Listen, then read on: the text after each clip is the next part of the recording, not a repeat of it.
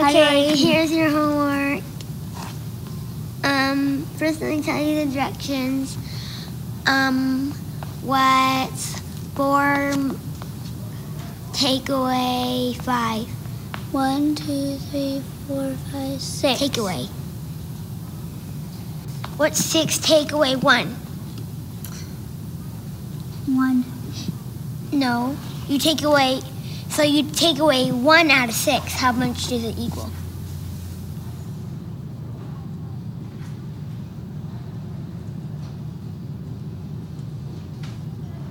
What's 10 minus 1? I don't know. 1, 2, 3, 4, 5, 6. 6, 7, 8, 9, 10. Nope. Take away 1. How much is this? 1, 2, 3, 4, 5, 6, 7. Nope. 1, 2, 3, 4, 5, 6, 7, 8. And one more. And add 1 more. How many does it equal? 1, 2, 3, 4, 5, 6, 7, 8. 1. It makes 9. See how you take away? You take away 1 and it equals 1. Do you get it now? Yes. Try again. 1. 3. Yes. Good job. If you've never watched Kid Snippets, they're a blast. It's 2 kids. It's the audio from those 2 girls trying to teach each other math, and then the adults act it out. It was hilarious, wasn't it? I have a question for you. Do you feel like you are more like, most of the time, do you feel like you're more like the teacher in that scenario or the student in that scenario? I hear the reality is I'd like to think I'm the teacher, the one who understands and is trying to explain it. And sometimes I do feel that way with, you're trying to explain something to your child and they're just like not getting it. Sometimes when you're trying to explain that to your spouse and they're just not getting it. Wow, there was a whole lot of staring at people. They're just not getting it. But the reality is, a lot of the time, I am the student. I am going, especially if it's math. I'm out of fingers. Forget it. I can't do it. And it's frustrating if you're the teacher, if you're the one that knows the topic, right? And if it's the way your mind is wired. By the way, if you're mathematically minded, praise God for you, because I need you in my world, because if it doesn't go on a spreadsheet, I can't add it up. It doesn't work. So, but if you're mathematically minded, and that's the way your brain works, and you're trying to explain it to somebody who's not, to you who's explaining it, it's not complicated. It's simple, right? It just makes sense. But to the person who isn't mathematically minded, it's complicated. And sometimes you get frustrated, right? You're trying to teach and you're going, it's really not that hard. It's really not that difficult to understand where I'm going here or what this adds up to or how this makes sense. And the person you're talking to is going, I don't get it. Especially happens in relationships. I see it often where one spouse is trying to explain something to the other one and they're like, I understand this. This is not hard. It's not hard for you to understand or it shouldn't be. And the other spouse is going, I got nothing. This doesn't make any sense to me. Have you ever felt that way? Yes. Okay. Wow. There's finger pointing going on. Wow. That's impressive. Okay. It can feel that way, right? And it's not just spouses, it's any relationship. If you're in a relationship with a friend that you're trying to get them, you're trying to explain something difficult, maybe it's you're trying to explain to them why they shouldn't be doing something they're doing. Let's get more serious for a second and say, if somebody is making choices in their life that are destructive, that are tearing them up, and you're standing there trying to explain to them, this is a bad idea and this is why. And you know why. Maybe you've lived it. Maybe you've been through it already. Maybe you've made the same mistake and you're just trying to teach them from your experiences. Maybe that's it. And they're just looking at you like you've got three heads. Like, I don't get where you're coming from. This doesn't make sense to me. It's because all of us have a frame of reference, right? We all have a frame of reference. And one of my professors said to me once, of course you think what you think or believe what you believe, because if you didn't, you'd believe something different, right? We believe what we believe for a reason. We think what we think for a reason. And generally, we like to think what we think is right. Okay? The problem with that, and especially in our relationship with God, is that God doesn't think like we think. And I sometimes, and I can't corroborate this because I've not sat at the feet of God and had him do this, but I sometimes feel like with us, he is constantly trying to tell us over and over and over again, and he's going, this is really not that hard. This is not that complicated. And we're all more like the student going, yeah, I got it. When really, we don't. We don't have it. And our walk with the Lord can sometimes be that way. In fact, for some of us, it's often that way. And so we're going to spend the next several weeks actually studying one of the many books in the Bible where God is trying to do this. He's trying to explain what should be a very simple thing to understand, what a relationship with him looks like, but it's very complicated to us. And we're going to do that through the book of Hosea. Now, if you know the story of the book of Hosea, and we're going to read it here in just a second, but God asks Hosea to do something that I want to say up front, I don't think is the norm. I think it's for a purpose, it's for a reason. So as you start to read into this, don't go, is God asking me? I don't think so. I'm not going to try to lay that on you, but he did ask Hosea to do some things that are abnormal. And he did it because he wanted Hosea, and hopefully us through his story, to understand where God is trying to go with some things, how God feels. This is big. This plays a big piece in the book of Hosea. It's how God feels about us, how God feels about sometimes the way we as his people treat him. And it's hard for us to put ourselves in that place because we don't think the way he thinks. But he tries to do that through Hosea, and so we are going to try to do that through that story. Okay? All right. And hopefully by the end, we won't be the kid going, right? Okay.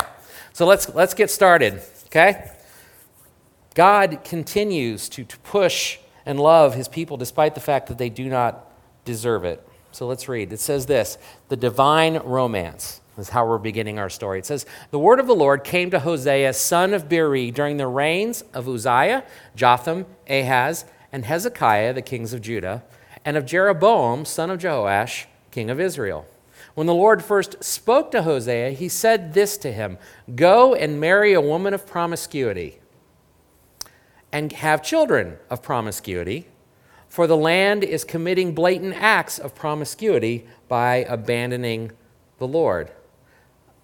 So he went, and he married Gomer, daughter of Diblaim, and she conceived and bore him a son. And then the Lord said to him, name him Jezreel, for in a little while I will bring the bloodshed of Jezreel on the house of Jehu, and put an end to the kingdom of the house of Israel. And on that day I will break the bow of Israel in the valley of Jezreel.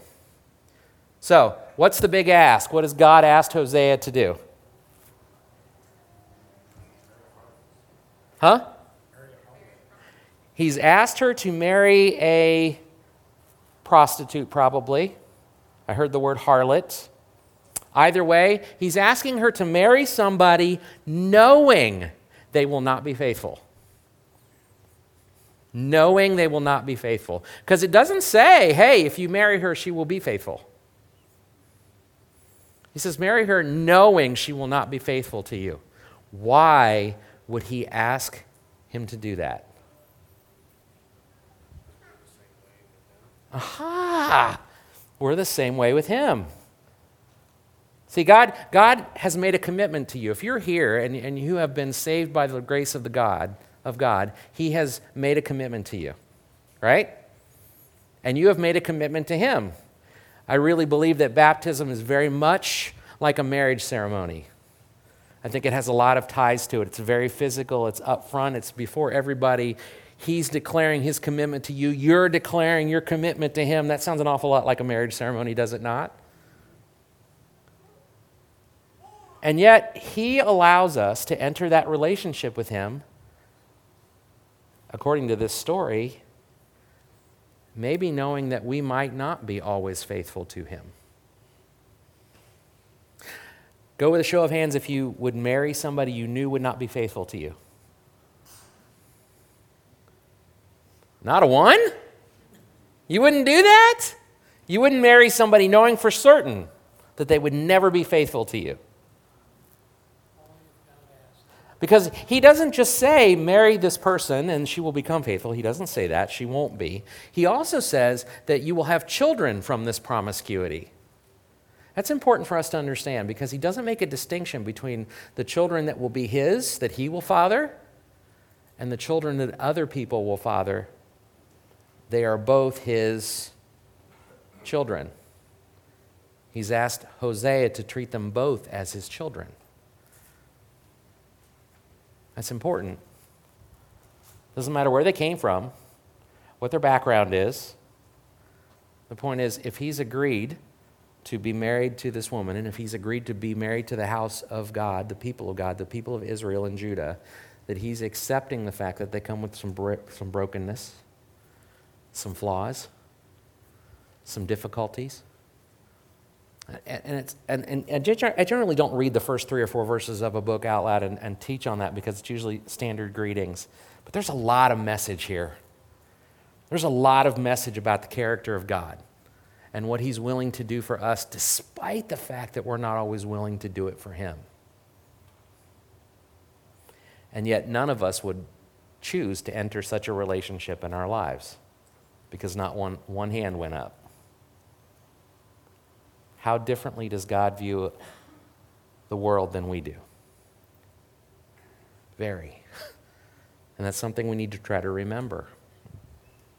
It's a big ask. You know, there's a reason nobody's hands went up. I don't think my hand would go up. And so God asked him to create this divine family. And this divine family is a hot mess. We met Gomer. Gomer is the name of his wife. That Hebrew word for Gomer it means completion, to bring to an end. In some ways it means the last straw. You think there's a message here with that name? Then he names his children. The first one is God sows. And we read what kind of seed God was sowing. He says, we're gonna make this happen as Jezreel did. He said, name him Jezreel, for in a little while I will bring the bloodshed of Jezreel on the house of Jehu and put an end to the kingdom of the house of Israel.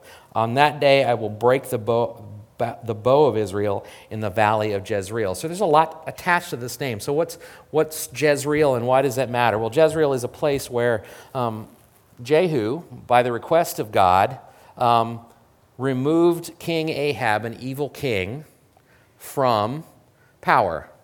And we say, great, right? But the phrasing here is not good. He's going to visit horrible things, bloodshed on the house of Jehu. Why? Because after Jehu removed Ahab, Jehu also decided to take out all of God's priests and all of his children, Ahaziah and all of his kids.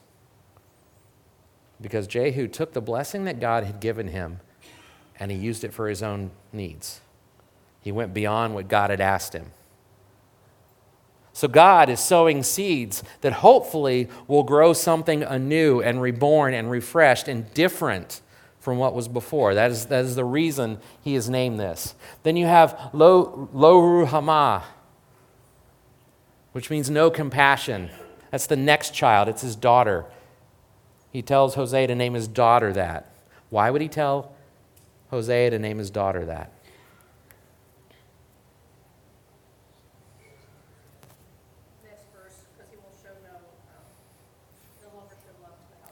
Because he will no longer show love to the house of Israel. Pretty scary, right? And then he names his last child Lo Ami, not my people. This is an important phrase because God repeatedly, as he's calling us to him, uses this phrase, you will be my people and I will be your God. Or I will be my God and I will be your God and you will be my people. He uses this phrase repeatedly. That's the relationship he's calling us to, this marriage of what it means. And yet as he begins this story with Hosea, he's telling her, you need to marry this person who acts as the people of Israel act. They have a promiscuous faith in the way they address me and deal with me and the relationship they have with me. And this is what you're going to experience in your life because I too have experienced this. You're going to have no compassion on them because I feel like having no compassion on them because of the way they've treated me. You're going to want to say, these are not my people. This is not my family because that's the way my family has treated me. It's pretty serious, isn't it? It's pretty serious business. I don't know that there's anything more that you would not want to hear from God than you are no longer my people. I'm done with you. I've washed my hands of you. And yet that is precisely what he's saying. That should make you cringe. It really should. It should make you cringe. And so what happens next? Surely God doesn't leave it there. He doesn't. But what he's trying to highlight is this notion of a promiscuous faith. And let's give promiscuous faith a definition. It says placing our faith in whatever gives us what we want in the moment. Okay? That is a promiscuous faith. Let me give you an example. More often than not, when we find difficult times and we are at our last straw for how we're going to get through life, where do we lean to? Huh? That's usually when we turn toward God, right? But when we don't need God, we lean in different things for our strength. We lean in different things for our security. We lean into different things for our comfort. We lean into whatever gives us what we want right now because that's who we are. Okay? There's a real danger that we turn God into a reflection of ourselves instead of trying to allow God to turn us into a reflection of him. Because one is more convenient for me. If I can turn God into a reflection of me, then God sees the world the same way I do, right? God will give me what I want. God will provide me what I think I need. And the truth is, we're at risk of doing that when we think we can. When we think it will get us what I want. It shows up in obvious ways. If you do things like, you cheat on your taxes so that you could have a little extra money in your pocket. I'm getting what I want, right? If you allow somebody to go down the tubes for something you did so that you don't get in trouble, you're getting what you want. But it also shows up in more insidious ways. I'm turning my faith towards my strength or my solace, my comfort. I'm trying to attain that from things other than God. Maybe it's in the company of somebody promiscuous. Maybe I'm going to be promiscuous because I'm trying to find comfort somewhere other than God because it gives me what I feel is a need right here, right now, in this moment, this time, this place. It shows up in other insidious ways. You just need to relax. Your brain is super tired. You're worn out from the day, and it's been horribly difficult for you, and so you have a choice. You can go pray Sit at the feet of God, read his word, allow him to wash over you and cleanse your soul and give you strength. Or you can choose to sit down and watch Netflix. You've chosen to put your comfort, the source of your comfort, your faith, in watching whatever's on Netflix right now, rather than the things of God. Because you've perceived that that will give me what I want in the moment, and honestly, for the least amount of effort. I don't have to sacrifice anything. Maybe if you are involved in a sport and you're choosing to say, what's going to define me? Is God going to my relationship with God going to define me, or my success in a sport going to define me? And so you say, I'm going to practice more and read my Bible less, and I don't have time to read my Bible because I'm doing what? The sport has become your God. Pure and simple, the sport has become your God. It is what you're putting faith into. That could be not just sports, that could be music. If you're a musician, it can become your God. I was reading an article several years ago from a band that was a Christian band. You probably have never heard of them. Their name was December Radio. And he was talking, the lead singer was talking about the fact that as he's touring, playing these songs that are all about the Lord and finding the Lord and knowing the Lord, even in the midst of all that, he forgot who his God was. The music became his faith, not his relationship with the Lord. Because it was easier, because it was more convenient, because it gave him what he wanted in the moment. It gave him money. It gave him glory, right?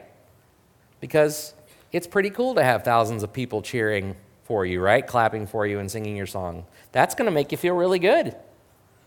He had exchanged his faith in the Lord, finding his strength in the Lord, for finding his strength in music and in the accolades of others. It gave him what he wanted in the moment. Those things show up insidiously and cause us to have a very promiscuous faith. If we're honest about it, I would say this affects most of us at some point in our lives. Where we find our strength, we find our faith, we find our comfort, we find our fullness and our wholeness. We search for it, we seek for it in something other than God. In fact, that's exactly how he describes it. If we go into Hosea 2, verse 5, it says, yes, their mother, that would be Gomer, or that would be the people of God, is promiscuous. She conceived them and acted shamefully, for she thought, I will follow my lovers, the men who give me food and water and wool and flax and my oil and drink. She chose repeatedly to chase these things as the source of her comfort, as the source of her strength, as the source of her relationship. She was saying, I will be with you, God, as long as you meet my needs. And if I perceive that you're not meeting my needs, where am I going? I'm going to go find it somewhere else. You know, something we struggle with as human beings is the notion that God is not here to meet our wants. He will meet our needs, but we have a real problem confusing want and need. And so we will chase our wants and say that it's a need. I need this, or I need that, or I need... Probably not. We just bought a new car. Did I need a new car? You shake your heads. Yes, you did. It had 300 million miles on it, which, by the way, don't make me feel too bad because I'm sending my daughter to college in it. So it clearly wasn't broken, or I wouldn't do that. So the question is, did I really need a new car? Good question. I would blatantly tell you that it's more of a want than a need. Of course, that happened after we drove through West Virginia a couple weeks ago when it was 105 degrees and we had no air conditioning.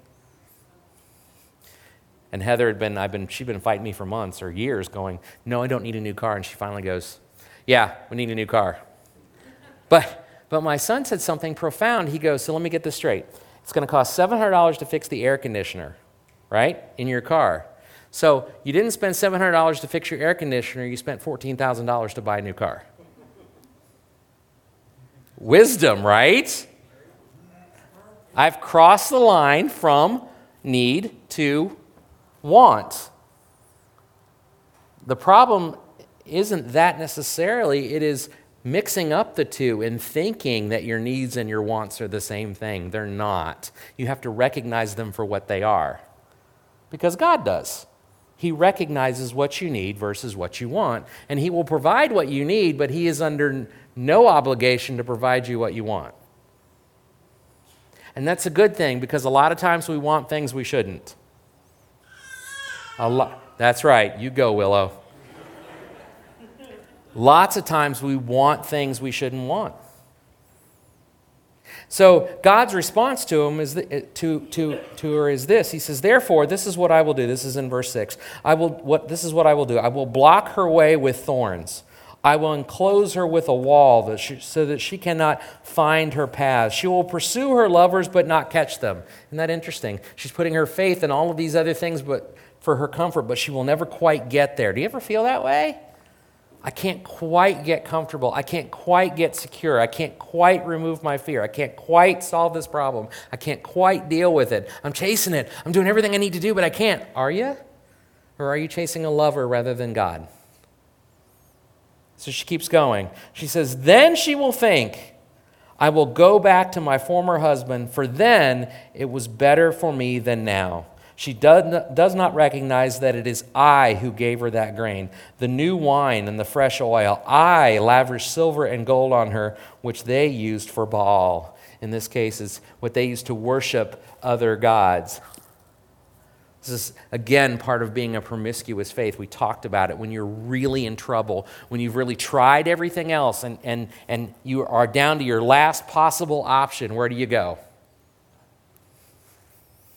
All of a sudden, that becomes your best option. Sound familiar? All of a sudden, it becomes your best option because it's your only option. Can I just tell you, God never intends to be the last option in your life. My hope, and His hope, ultimately, which is way more important than Rob's hope, is that it would be the first. Is that He is the source. And He recognizes that. This is amazing, because this is the way I think so many of us manage our faith. As long as I can get what I need without God, I will continue to do that. But when I'm in trouble, that's who I'm going to go to. Okay, if you were in a relationship with somebody and you ignored them day after day after day until you really needed them, what's the likelihood they're going to say, "Okay, I'm still here for you," as though nothing bad has happened? Luckily, God will be here for you. But that doesn't mean we should treat Him that way. Because His faithfulness is unwavering. Doesn't mean we should use that for our own benefit. Doesn't mean we have the right to treat Him differently just because we know He will always be there. Again, back to a marriage or to a relationship, over the years, people begin to take each other for granted, what they have for granted, if they're not diligent about reminding themselves and each other how important they are and the value they bring to each other in their life. Same thing happens to our relationship with God. We take it for granted that He will be there because He really has dug us out of so many holes. But that is not the relationship He desires for you. See, because there's a cost to it. The cost of a promiscuous faith is a losing proposition for us. Let's read this in chapter 2. We're going to pick up in verse 9 now. It says, "Therefore I will take back my grain in its time, and my new wine in its season. I will take away my wool and my linen, which were to cover her nakedness. Now I will expose her shame in the sight of her lovers, and no one will rescue her from my power.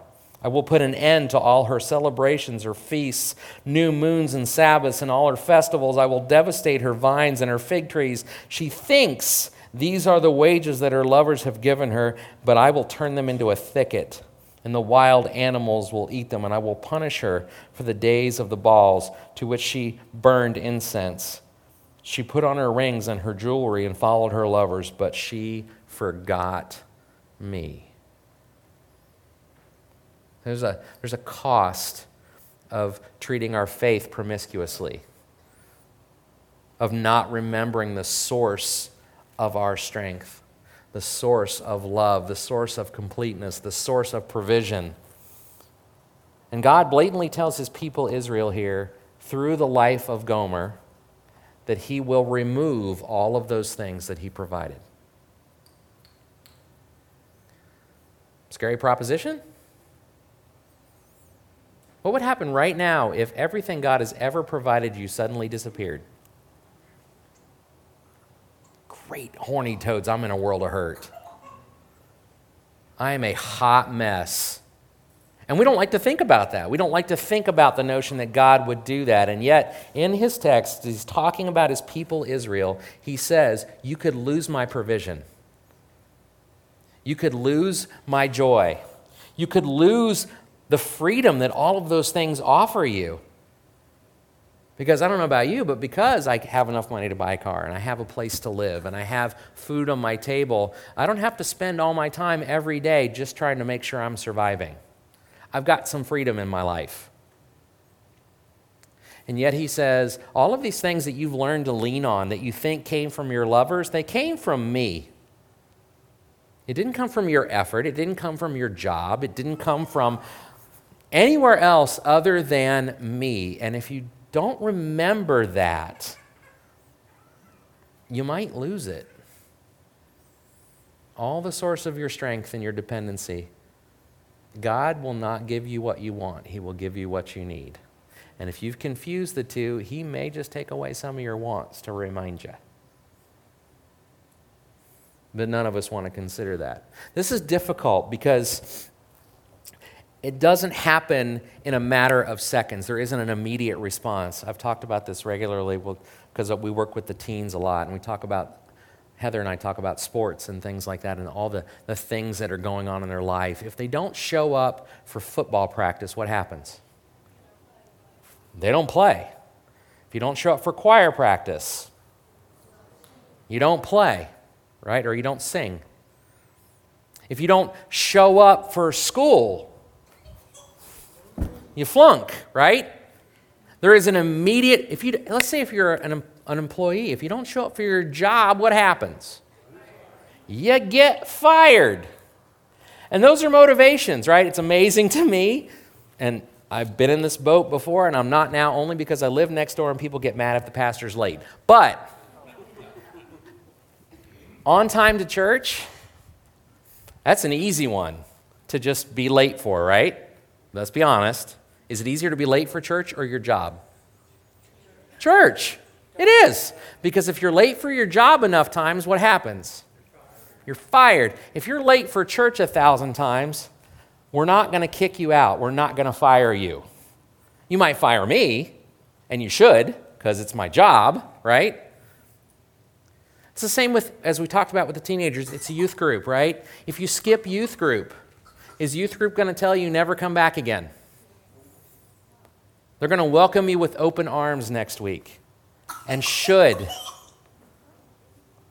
But there is a cost here, and I don't want you to miss it. It may not be immediate. It may not be visceral. It may not be kicking you in your wallet or in your relationships directly, but there is a cost to not maintaining and focusing on your relationship with God. That cost sneaks up on you. It's a lack of being able to see him and know him when you need him the most because you don't have a relationship with him. It is not knowing each other well enough and knowing that you can lean on each other well enough because you've not built a relationship with each other. You know, all of us know what's going on, what happened in DeGraff this week, right? Okay. One of the things we encourage the kids to do this morning, and we'll continue to encourage them, is to remind them that their relationships with each other is what's going to carry them through things like this. Their willingness to smile at each other and talk to each other, even if they're part of different social groups outside of church, is going to provide them strength to get through these things. Their desire to push each other towards the Lord will get them through these things. That's the same for adults. We like to think when we grow up, we change. I've worked with adults and kids. There's not a lot of difference. We do not grow up nearly as much as we'd like to think we do. because we are all still children of God. And we all still stare at him and go, I don't get it. We need each other, and we need our relationship with God. But like any other relationship, if we're not investing in those, can you really depend on them when things go really south? Where was God when I needed him? He was right here. Where were you? If somebody moved apart in that relationship, it wasn't the Lord. He is faithful. It was me, or it was you. There is a cost of forgetting God. But there is always a hope. As I said before, God did not leave his people hanging. If we go into verse 14, he says, therefore, I'm going to persuade her. I'm going to lead her. I'm going to lead my people into the wilderness and speak tenderly to her. And I will give her vineyards back to her and make the valley of Achor into a gateway of hope. This word Achor, this valley of Achor, these names that are assigned in this book have meaning. We discern that already. Achor means trouble. So if we change that and we say, and I will make the valley of Achor into a valley of trouble into a gateway of hope. I will take this trouble you're in the midst of and I will make it hope if you allow her. Because look at what he does. He says, I'm going to persuade her. I'm going to lead her into the wilderness and speak to her tenderly. What is different from the wilderness and the not wilderness? What's your regular life look like? Busy, crazy, chaotic, right? Surrounded by things and stuff, but also surrounded by the trappings of those things that you've been pursuing. Those other goals, those other focuses, those other things that you're putting faith in. And God tells his people, if we're going to do a reset here, just as he did with the Israelites, they spent how many years in the desert? 40. In the wilderness. He separated them from that previous life so that he could reintroduce them to something better. He will take the valley of what we perceive to be trouble. Losing a job. Losing a relationship that was important to you. Losing your health. And he can flip that around, this valley of trouble, and turn it into a gateway of hope. But make no mistake, he might lead us into the wilderness so that we can realize what we have, so that we can realize where our help comes from, so that we can realize who our strength is. Now, how many of you are excited about the notion of getting led into the wilderness? Did you give me 2 thumbs up? I love you, but I'm not excited about the notion of traveling into the wilderness. There is a way to avoid that, you know. We've talked about that. Huh?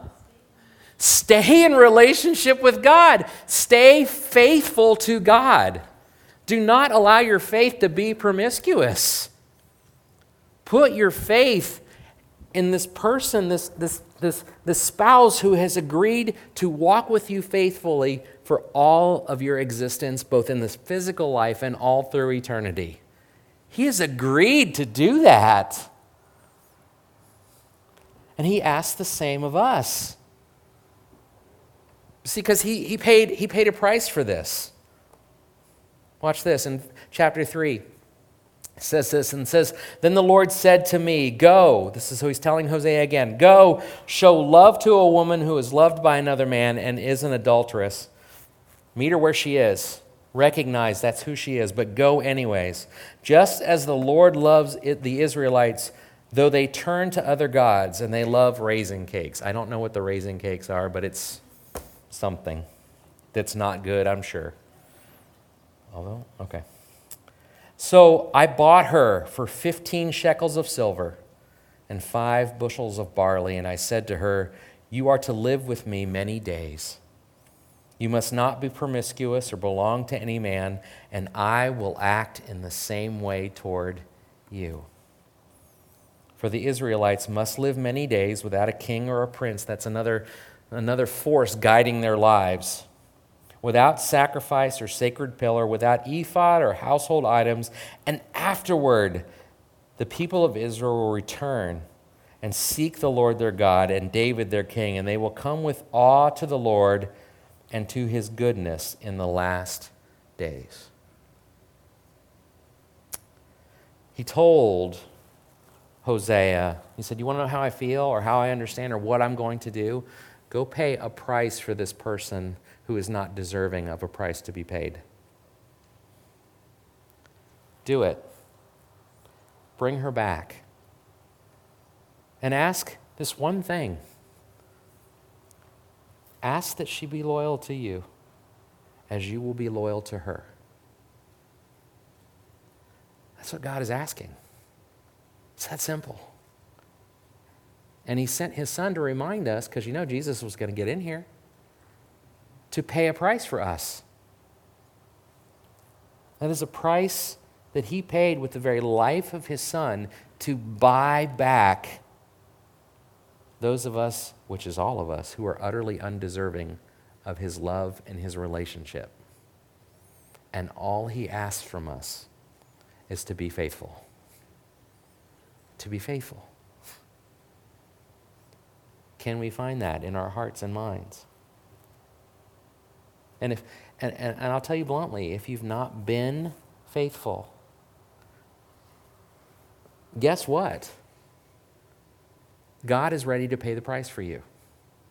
God has paid the price for you because God wants you to again return to relationship with him because he is faithful and he will be with you all of your days and he will provide for you in ways that these other fake lovers in your life could not even possibly imagine. All you got to do is accept it. And if you haven't, now would be a great time. I think I'm done. Who's playing piano? Phyllis is. So, this is a perfect time to do this. If you have walked away from the Lord, if you've not spent time with God, or if you've never known him, now is a perfect time to do that. We're going to stand up and end the service the way we end every service. We're going to walk through some prayer requests that were taken ahead of time. And then we're going to ask for some additional prayer requests if you've had any, if your heart's been moved. If your heart's been moved to make a recommitment or a new commitment to God, I don't know why you're waiting. I don't know why you're waiting, because he's offering this opportunity. He has paid the price, and all he's asking you to do is to return to him. So let's pray. Let's read off our prayers. Patty Elliott has asked for prayers for Bill, right? Is his back and leg healing up? He doesn't have enough feeling in his right leg, so we're praying for that to get better. Your cat has kidney failure. That's okay. It's important to you, right? That's okay. Okay, 4-legged kids. We've also asked for prayers for the Cotto family.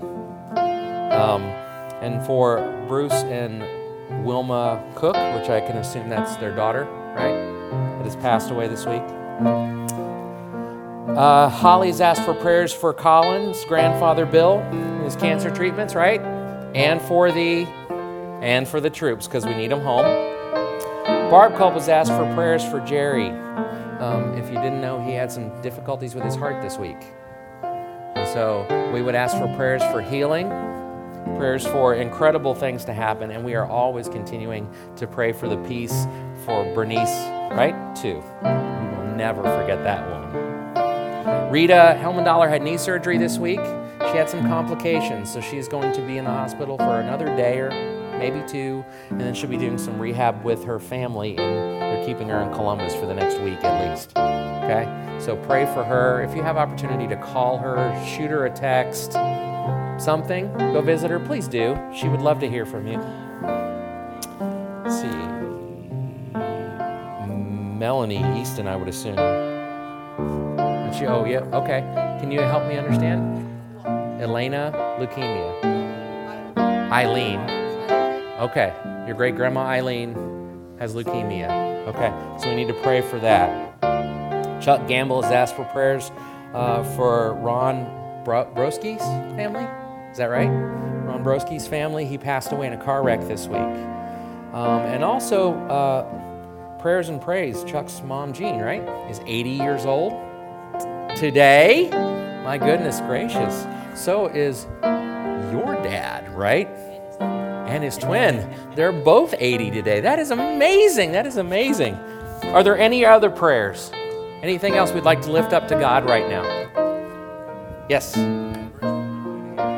McClanahan family? Okay.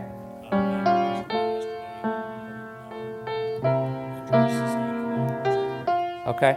So a friend of yours? Yeah. Okay, that he works with Matt McClanahan, passed away from injuries from a motorcycle accident yesterday. Please pray for his family. Please pray for his family. Yes.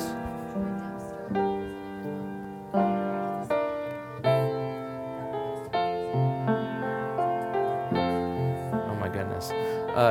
Would they know Troy Dempster? I don't. Yeah? Oh, okay. Troy Dempster is Tracy's boss's husband. Was in a car accident, head-on collision this week. He's the whole right side of his body is working in left. Is it left or right? Left. Isn't working properly. He's got 23 separate injuries, many of which will probably require surgery after surgery after surgery. So pray for him and his family. Anything else? Yes, Miss Ruby. Okay.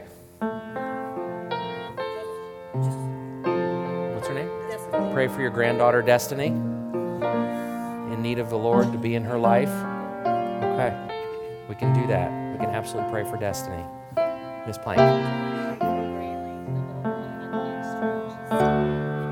Still fighting. Braylee, the little girl, had a heat stroke. We've been praying for her for a number of weeks. She's continued to fight for her very life. Yes. Okay, pray for Sam Jackson. He's traveling to China this next week. Safe travels and let God work through you while you're there, right? Yeah. Am I missing one? My daughter. Yes. Everybody going back to school, including you. Those of you going back to college. My daughter's going back to college today, so pray for me and Heather because we're going to be sad. Okay? Anything else? All right, let's close in prayer. Father God, you are a great and powerful God. You are the Father of all life. And what you desire most from us is a relationship. Not because you need us, but because you know we need you. That we are designed to be in relationship with you. And though there are distractions and things that pull us away from you, remind us that you are there, that you have paid a price for us, and that all we have to do is accept that you desire for us to be with you and to embrace it and to come back to you. Father, you've heard the cries of our hearts today, our prayers, friends and family and towns that are in difficulty right now. We see things going on in the world around us that don't make sense, that hurt. We lift up special prayers for the people of DeGraff and the Cotto families and the Cook families and the challenges they're dealing with. I pray for the kids that knew Bryson or know Bryson, who went to school with him. I pray that you will provide peace in their hearts. Help them to recognize opportunities to help each other. And help them to recognize that the ultimate source of strength and love is you.